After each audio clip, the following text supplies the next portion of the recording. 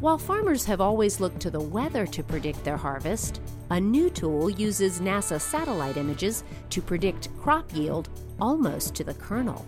This is Innovation Now, bringing you stories behind the ideas that shape our future. NASA has been taking pictures of Earth from space as long as the space agency has been around.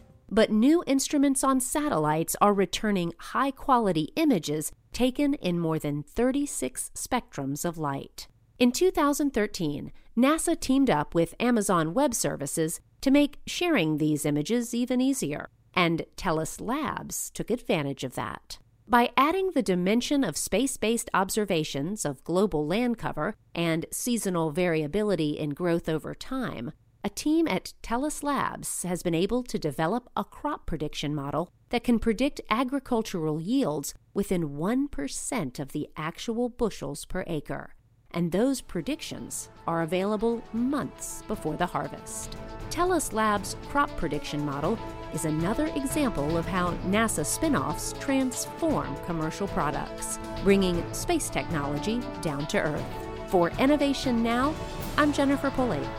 Innovation Now is produced by the National Institute of Aerospace through collaboration with NASA and is distributed by WHRV.